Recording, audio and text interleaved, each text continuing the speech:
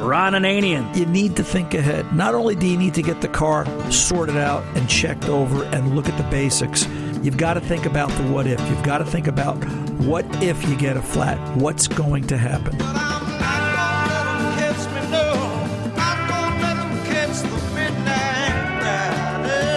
The Car Doctor. What makes you think the trans is slipping? Well, I don't think the trans is slipping. It shifts smooth as glass. It never is hunting for a gear. It never slips out of overdrive. It just feels like it's slipping a little bit. Welcome to the radio home of Ron Ananian, the Car Doctor. Since 1991, this is where car owners the world over turn to for their definitive opinion on automotive repair. If your mechanic's giving you a busy signal, pick up the phone and call in. The garage doors are open. But I am here to take your calls at 855-560-9900. And now, here's Ronnie. Hey, welcome. Ron Ananian, the Car Doctor here, 855-560-9900. Gather around, let's sit and talk. Let's get together and talk about your automobile and get that problem solved, get you pointed in the right direction, and help you motor on down the road nice and smooth. www.cardoctorshow.com. Why don't you do that again? www.cardoctorshow.com. I made Tom laugh, and he's manning the board today on his own. Tony's amongst the missing. Go ahead. You forgot to remind me to oil your mouth before we went on the air. Okay, www.cardoctorshow.com and tunein.com and iHeart. I never do that. If you notice, I've never said www. I don't know why. My brain just went and saw WW, and that was anyway. Let's get on with the show. Charge that battery. Yeah, we charge that battery. Hey, I took a nap before the show, so I'm kind of fired up and ready to go today.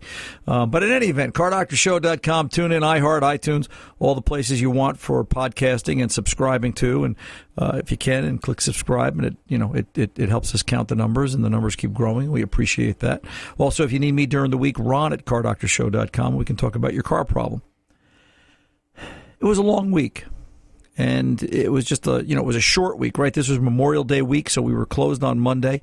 And Tuesday we hit it hard and we fixed a pile of cars. And then Wednesday it was the dentist in the middle of the day. Not that you need to know that, but now you do. And then 4 o'clock on Wednesday, we banged it up an hour early. If you came by the shop on Wednesday, well, I wasn't there. We banged the whole thing up, and I got out early. I had to get what's normally a 45-minute trip, but for those of you that live in an area where there's traffic at rush hour, you understand that. And I had to get an hour away, and it would have been a 2.5-hour ride, and I did it in an hour because I left early. I went down to Island, New Jersey, exit 131, and I spent 4.5, almost 5 hours with the trainers from Automotive Training Group, atgtraining.com, and talking to them with Chrysler, about Chrysler, learning Chrysler, and a car line that I do not see a lot of right now, and I think it's got to do with the way the market is trending and way Chryslers are selling. I don't think they're selling nearly as what a Toyota, Ford, GM, etc. is. But still, it's systems you have to know, because when you know one system, you can work on that second system. You can take a look at and start to make some deductive reasoning about how this works or that works. And truth be told, the instructor, Chris Lewis, brought it up in the class that a lot of what we see on cars today are merely the manufacturers stealing from one another in one sense. And he didn't say it so much in those so many words, but you kind of got that when you read between the lines. One of the things I learned in class this week, and then I repeated that, by the way. I came home Wednesday night, 12:30, got up, did the whole work thing till 4 o'clock, ran back down to Island till got home 12:30 Thursday night, got up and came to work on Friday. So it's been a long week. But it was worth it. It was worth every minute of it. It was worth every penny of it because of, sitting there in that environment and the things that you pick up and the little tidbits here and there. One of the words I've learned this week, and I think it's a great word, and I think we're going to start to incorporate more here on the show. It's a great way to look at it, and it's something ATG created, are high-level indicators. And that's really what I want to talk to you about today, high-level indicators. What's going on? You tell me your car does this or that. It's basically what I've been talking about for the past 26 years, past 43 years repairing cars. The car breaks. What did it do? Not what do you think it is? But what did it do? It stalled. Okay, so what are you going to test? What are you going to look at to determine where you want to go and make the repair. And sometimes that high-level indicator process involves, and it always actually involves, testing known good, or, eliminate fuel pressure. Talking with one of the fellows in the class, he was stunned to hear that I hook a fuel pressure gauge up to just about every diagnosis I do. And I explained the whole, in 3 minutes, hook up a fuel pressure gauge on a Schrader valve-equipped car. In 3 minutes, pressure, volume. You take a fuel sample by hitting the release valve into the Snapple bottle. You guys have heard me talk about this for years. At least I can take that off the chart. But how many cars have I fixed because it was a dirty fuel sample? Or how many cars have I fixed because as I left the fuel pressure gauge hooked up, 20 minutes later, the pressure started to bleed off and drop, or get flaky and start to rise and fall, or it didn't have the volume? How many cars? High-level indicators. It's also looking at and thinking, what are the critical inputs? And that's something I've talked about and taught here on radio for umpteen years, and do so in the shop, basically at the counter every day, in the sense that, where was coolant temp? Where was intake? Where was, what did the fuel trims do? And the problem is, though, that we're learning to change the way we do some of this, because the grouping of data PIDs is just, the number of PIDs is, some manufacturers are putting out 400 PIDs, 400 pieces of information, which is why when we diagnose, and we talked about this in class, that you really start on the OBD2 side of life and start to look at the same basic functional groups or same functional pieces of data from car to car to car. It was interesting. Chrysler calls some things totally different terminology, upstream, downstream O2 sensors, totally different than what the rest of the car manufacturers do. And it makes it so specific. Great if you're a Chrysler tech and that's all you're seeing. But if you are if you're an independent repair shop tech, it's a necessity. So, you need to understand and realize that OBD2 is really where it's at. One of the disappointments in the class, and I only had one, was this. There were 27 technicians there. 27 technicians for what I consider some of the best, I'm going to say it, some of the best damn training on the planet. How come in all of New Jersey, Staten Island, New York, Connecticut, and Pennsylvania, only 27 mechanics needed to come to a training class? You, the consumer, I want the technicians to step out of the room and put their egos away and stop throwing things at the radio. This isn't about picking on people. This is about why aren't we making the effort?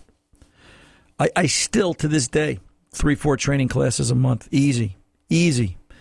And, I'm tired. I'm beat up. I'm coming to the end, I keep thinking that anyway. 10 years is going to go by in a blink. Watch this. But where are the young kids? Where are the youngsters? Where are the middle ground guys, the guys that are just starting out? Does everybody know how to do this? And I think not, because if nobody had car problems, if nobody had broken cars, the phone would never ring here, folks. All the car shows that are in the country, and there's not a lot of them, I give you that. There's not a lot of nationally syndicated radio talk shows about automobiles. But, why are they always so busy? Why are the better mechanics always busy? Why are the bigger shops or the more qualified shops always backlogged? 27 mechanics, whole state of New Jersey, Pennsylvania, Staten Island, parts of New York, lower Connecticut. Why are guys afraid to travel? Why won't they take the training? So I want you to ask your mechanic, the next time, and I can prove that mechanics need to go to training. I want to, anybody that calls in today and it's, I took the car to the mechanic 3 times. And they still can't fix it. And you know what? Yeah. For the mechanics out there, you don't like it? Tough. All right? It's what are you doing wrong? What are you missing? What new processes haven't you opened your mind to? And that's where training really comes in. And that's why training is so darn important. ATGtraining.com. I'll close the segment with this. One of the things Chris said in class Wednesday night when he was talking about changing the way you approach training. as a shop owner, do you run your business the same way you did 10 years ago? I can simplify it even more than that. I can tell you my story, all right? Up until about a year ago, we had a 30-gallon drum of green antifreeze, traditional green antifreeze that I mixed. I made my own antifreeze. I took, fresh coolant with good, clean distilled water and so on, because I was always particular about where the coolant came from. And I made my drum, my coolant drum. It was, don't touch Ron's drum. Everybody, or I show you how to make it, and everybody got to do the thing. We don't have that anymore. About 4 months ago, I came to the conclusion I don't sell nearly the same amount of green antifreeze anymore that I can justify the floor space, and it's gone. And now I've gone to a manufacturer with premixed coolant that it's just as easy for the few gallons I sell in comparison to the hundreds of gallons that I sold. I don't need it anymore. Business has changed. The industry is changing. The tolerances are getting tighter. The technology is increasing. In a lot of ways, cars are getting simpler, but you still need the understanding and the training to properly repair it. Next time your mechanic says, gee, I don't know, I can't fix this, or the next time you got to take the car back to the mechanic 2 or 3 times, ask him, have you got the training on this car? Maybe the consumer has to push the mechanic, because maybe that's what it takes to properly motivate the industry to get them out there to get training. It's still one of the things that, I don't know, I look around a lot of training classes and a lot of the rooms are still empty. 855-560-9900. Ron Ananian, the Car Doctor, at your service. We're coming back right after this. Don't go away. I'm feeling good from my head to my shoes. Know where I'm going and I know what to do. I tidied up my point of view. I got a new attitude. Hey, welcome back. Ron Ananian, the Car Doctor, here with a new attitude, talking to you about automotive problems and how to go about diagnosing them at 855-560-9900, cardoctorshow.com. Tom had I'm going to pull Tom back in here for a quick second before we open up the phones. Yes. Tom, tell us the story, the comment you made when we were on the pause about what you said about the Society of Radio Broadcast Engineers. Tell us that story. I belong to a group. It's called the Society of Broadcast Engineers, and we're dedicated to education. And the local chapter in New York City, we've got close to 200 members. Matter of fact, I was chairman for 10 years. You put on some good programs. You bring in some great people. I mean, it's New York City. Everybody and his uncle wants to come and present to the SBE chapter in New York City because we're New York City. Right. And same 10 people show up all the time. And maybe, when you hold the barbecue, you get about 60 or 70.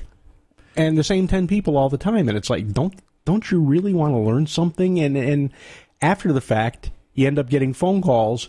Have you ever seen this problem before? Well, yeah, they talked about it.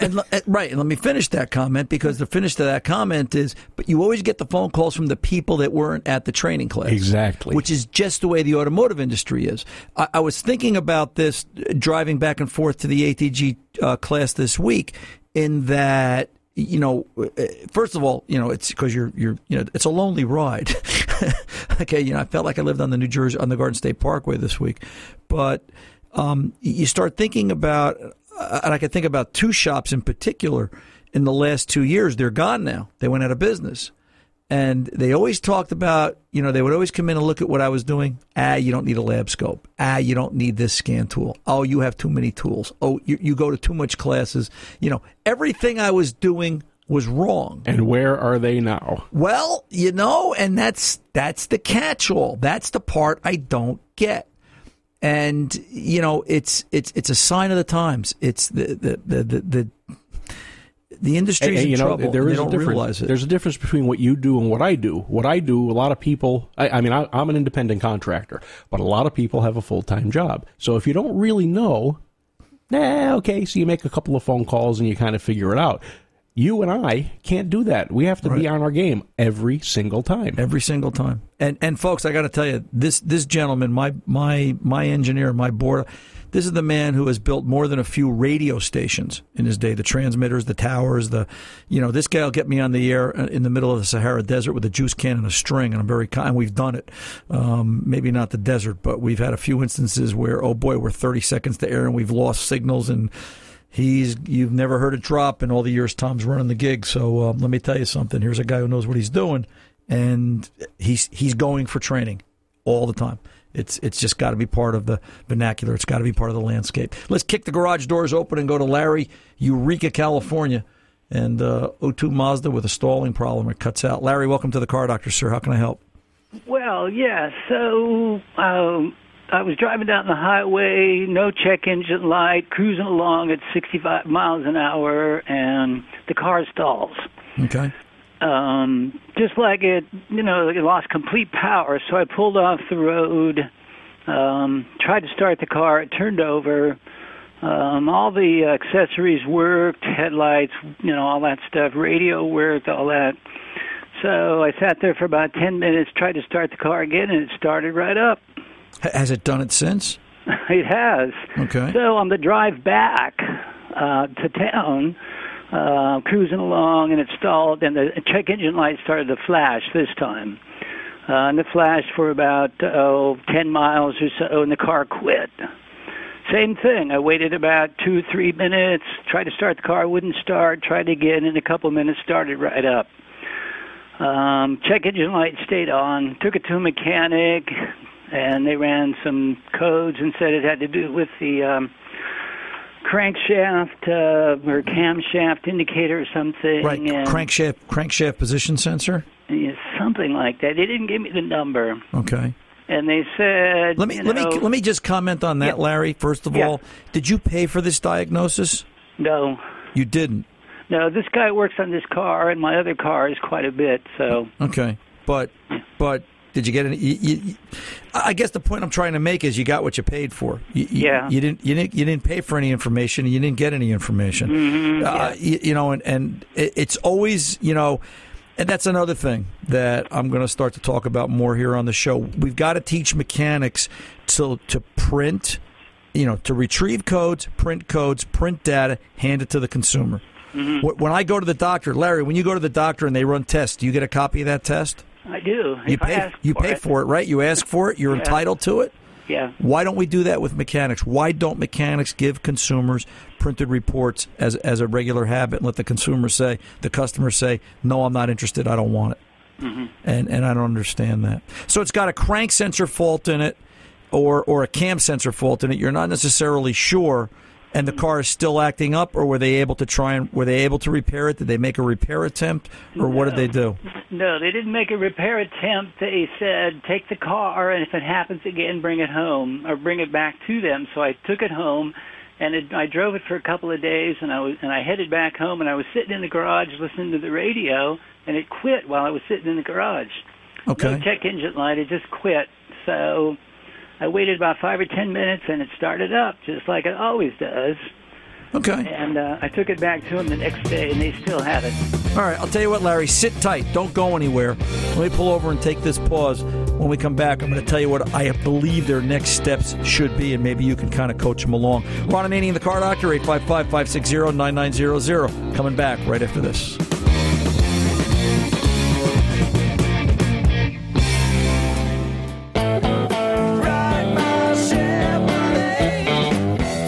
Welcome back. Ron Ananian, the Car Doctor, 855-560-9900, podcasting at cardoctorshow.com. Tune in iHeart, and don't forget to subscribe over, and let's take the Car Doctor out on the road. Back on the line, Larry from Eureka, California. You're still there, sir? Yes. We're talking about Larry's O2 Mazda 626 that stalls, it seems, after 10 minutes of driving or 10 minutes of idling, whatever the case might be, or it might take 10 minutes for it to wake up. But it's becoming a repeatable failure, correct, Larry? Yes, yes, it is. Right. And it's coming closer and closer together. Right. So whatever it is, it's getting worse. It's getting uglier. So, one of the things I would do at this point is I would, and it doesn't have to be a high-tech scope, but here's a case where I would get out a lab scope and start to look at the signal that the cam or crank or both sensors, if that's the fault code they're getting, is producing. Mm-hmm. Now, electronic signals don't necessarily have to get to the point of being where the vehicle stalls before you can pick it out as bad. A lot of times we'll hook up a scope on a suspect component and we'll see it start to degrade its signal or start to degrade its pattern, and then eventually it affects the way the car runs, but not right away. And my point is, hooking up a scope might be able to tell you within 10 minutes time that this vehicle, it needs a crank sensor, it needs a cam sensor. Here's the area to go. All right. I had a timing belt replaced last August with 93,000 miles. That was about 5,000 miles ago, but the cars run fine. Okay. Well, and I don't necessarily think that has anything to do with it, but here's the key piece of information. Okay, and this is what I really want to stress. Let's say it's a crank sensor code that they've gotten out of this vehicle. All right. The biggest mistake they can make, all right, is to just put a crank sensor in it.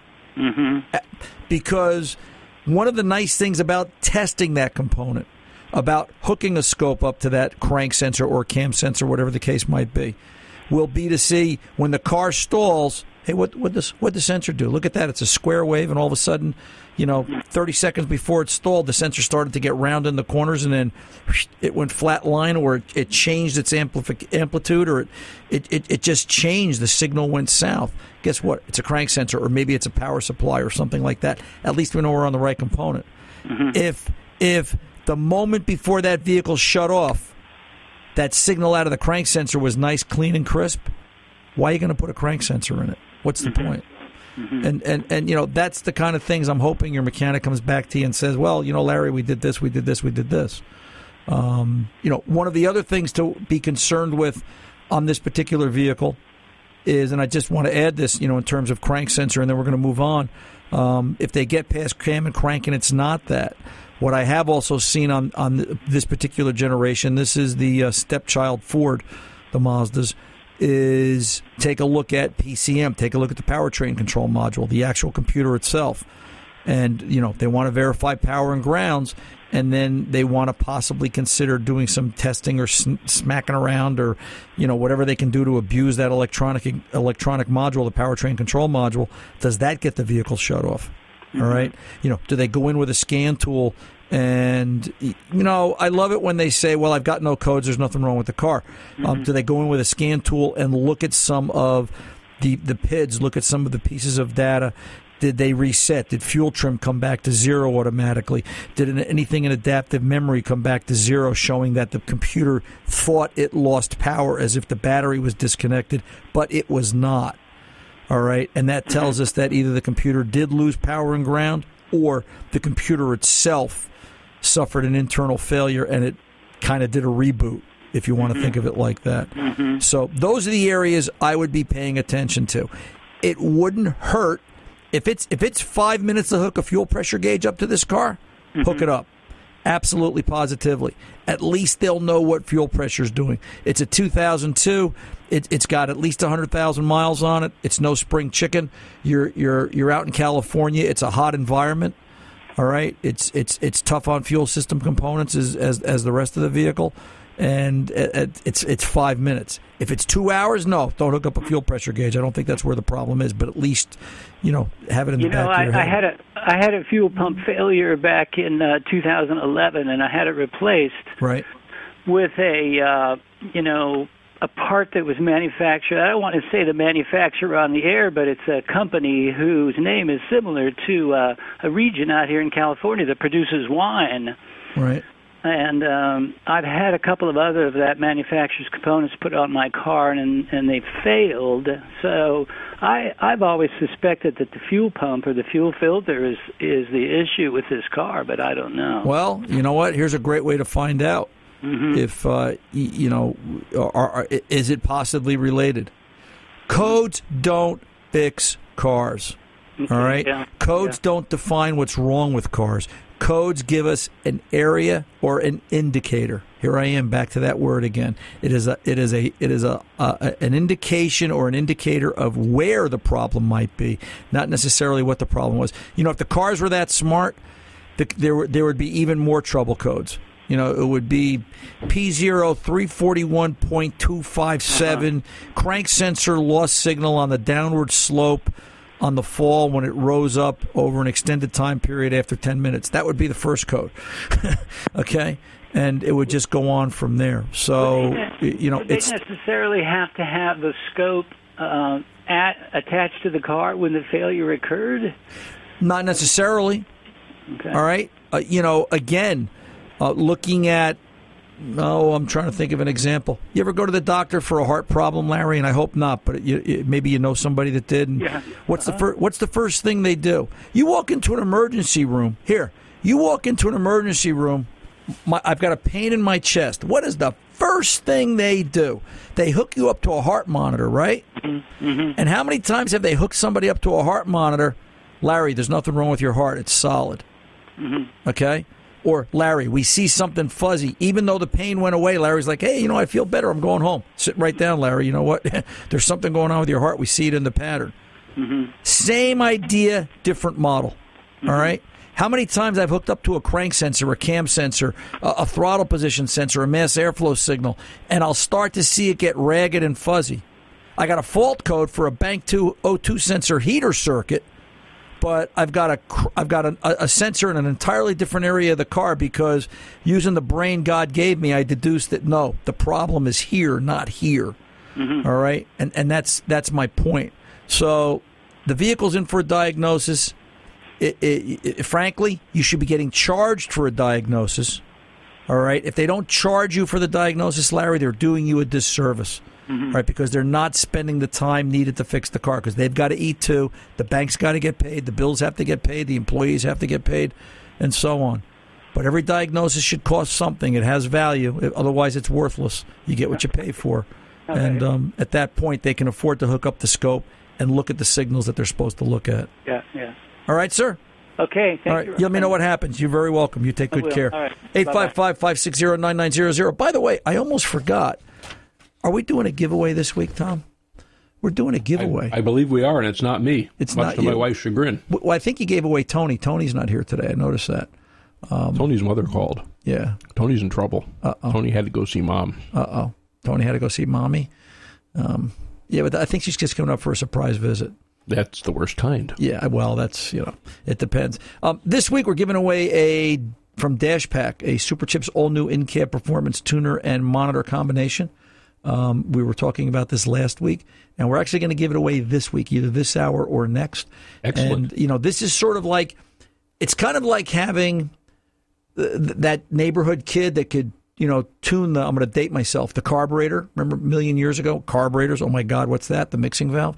But you can actually tune the performance of the vehicle from in the cab. Now that is very cool. Yeah, it's really cool. So you can make your modifications while you're driving. You can also monitor engine vitals. You can look at specific, temperature and things like that. You can look at specific. Tom, I can't talk today. Can you tune up my mouth? Does this mean I have to take it off my car because I installed it before the show? Oh, is that where it is? I was wondering what happened to it. Hey, it works. So, I tell you, it does work. It does work. It works. They work really well. We're going to be giving away one of those from the folks at Super Chips. So that's coming up either this hour or next. Right now, let's pull over, take the pause. 855-560-9900. We're back right after this. I don't want to bang. I just want to bang on the drum all day. I'm going to bang now. Hey, welcome back. Ron and Danny, the Car Doctor, 855-560-9900. The Car Doctor's 24/7 phone number. Give us a call if we're not on the air. If you're a podcaster or you're streaming or you're doing it another way, and we're not on the air, just call 855-560-9900. Leave a message, and Tom Ray, our producer, board operator, chief engineer, head cook, and bottle washer, and floor sweeper today, we'll call you back and get you in the queue for the following week's show as we continue to sally forth and repair all of America's broken cars. Let's get over and talk to Dave in Iowa, return call 2000 Monte Carlo, and some follow-up information, and I understand a few more questions. Dave, welcome back to the Car Doctor, sir. How are you? Hey, thank you so much, Ron. I really appreciate it. You're one of the greatest guys on the radio I've heard in my life. Come on, man. I'm just trying to fix cars, baby. So, I know. You're turning red, right? You're just so embarrassed. So. Hey, look, well, you should be proud. Yeah. The Monte Carlo, I went over to his shop, and I waited till Sunday when he was closed because I didn't want to have a confrontation with him coming out there and say, Anyway, I took my friend over there. We hooked it up on the computer, and we tried to start it up. I didn't realize that when we looked under the engine, he had the fuel line. He busted or broke the little seal of the gasket that goes around there. There was gasoline on top of the motor. Yep. Okay. And then it tried to start, but then it quit. So we hooked it up and found out we took several readings off of it, and we found that there was a malfunction in the ignition control module. Okay, so now when I was passing that car, when this happened, I heard it pop. It sounds like what a car would do when it is not firing right. Right, kind of it backfired. Yep, sure. Yeah, and the module didn't know what to do because I stepped on the gas, and I told him, I said, well, the module wasn't smart enough to realize that there's extra fuel in there, and it's just like, what reasons are we having gas so it's going to shut down? See, keep from planning a fire probably is a safety precaution. I would imagine. Either that, or did the module get the wrong information from maybe the crank sensor, let's say, and it just skipped a beat and it fired the module at the wrong moment, or is the wiring harness rubbed through somewhere and it created a short and pulled the signal down low and created a misfire too? But yeah, I get your point. I mean, but there's a lot of things that can affect that module, to cause it to do that. Where does it stand now? Well, we haven't done it yet. I've got to go through that process again with him. Okay, we've just been there for a second. We wanted to see roughly how much was messed up, So we're going to go back over there. It's parked out behind his shop. Right. So we're going to go back out there and go back through it and try to do a little more testing on it. And the spark plug wires were off. I mean, when he had it torn down, he just left it back there in a mess. So we're going to try to reassemble it. It did start, and it ran for a little bit, and it quit. But I did check the fuel, like you told me to do. The pump is working, so we got back and listened to that, and it's getting gas, but it just runs for a few minutes and kind of misses a lot, okay? Right. And then it closes, it shuts down. So. Once you stabilize this, Dave, that that the vital signs are all there. One last thing, I don't know if I mentioned this in our last call, but with it in park, if you're in a spot where you can do this, by now most of the motor mounts in that car are kind of soft. It's a 2000. It's 17 years old, dude. You wonder if you sat there in park, and I've done this on this particular generation GM, where you'll just sort of gently rock the car back and forth while it's running, and the engine will start to rock back and forth, and that sort of duplicates and replicates driving down the road and accelerating on and off the gas, turning the wheel, twisting the car. Watch the wiring harnesses. Does the car start to miss and buck while you're rocking the vehicle back and forth? Not violently, but get the engine to move on its mounts. Does that get the motor to miss and buck and stall, chuggle and stall? And if it does, then maybe you've got a wiring harness issue as well. But here's another case where absolutely positively, not just counting on a scan tool, I'd have a lab scope hooked up to this car, paying particular attention to the 7-time crankshaft position sensor and the way they rub through in different places, follow the harness up to the module, and see what that looks like. Keep going, Dave. Call me back next week. Let me know where we stand, and we'll pick it up from there. 855-560-9900. The Car Doctor's coming back right after this.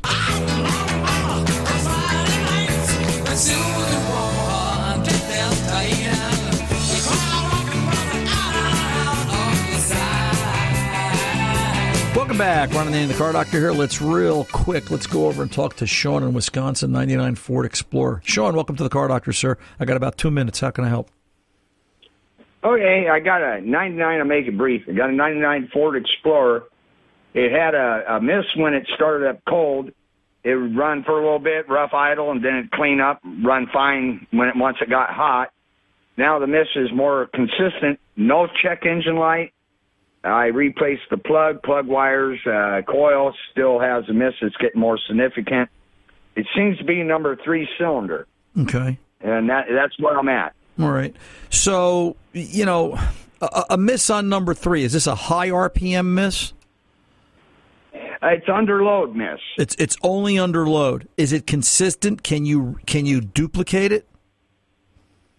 Yeah. Okay, so if I take it out on the road and put my foot into the headlight, I'm going to experience it. Yeah, pretty much. It's like a mild load. When you're cruising down the road and you're just accelerating a little bit, if you put your foot in it, it kind of cleans up. Okay. You don't notice it as much, but it's like when you're cruising, you can feel it kind of surging a little bit. It's there. I'll tell you what, Sean, the clock's going to take me. Stay put. We don't do this a lot, but it's also a way to say this. We'll finish up with Sean after the news at the top of the hour on most of these Car Doctor affiliates, because there's another hour of Car Doctor to come. What do you think, Sean? Did that sound good? That'll work, right? So anyway, I'm Ron Ananian, the Car Doctor, reminding you, mechanics aren't expensive. They're priceless.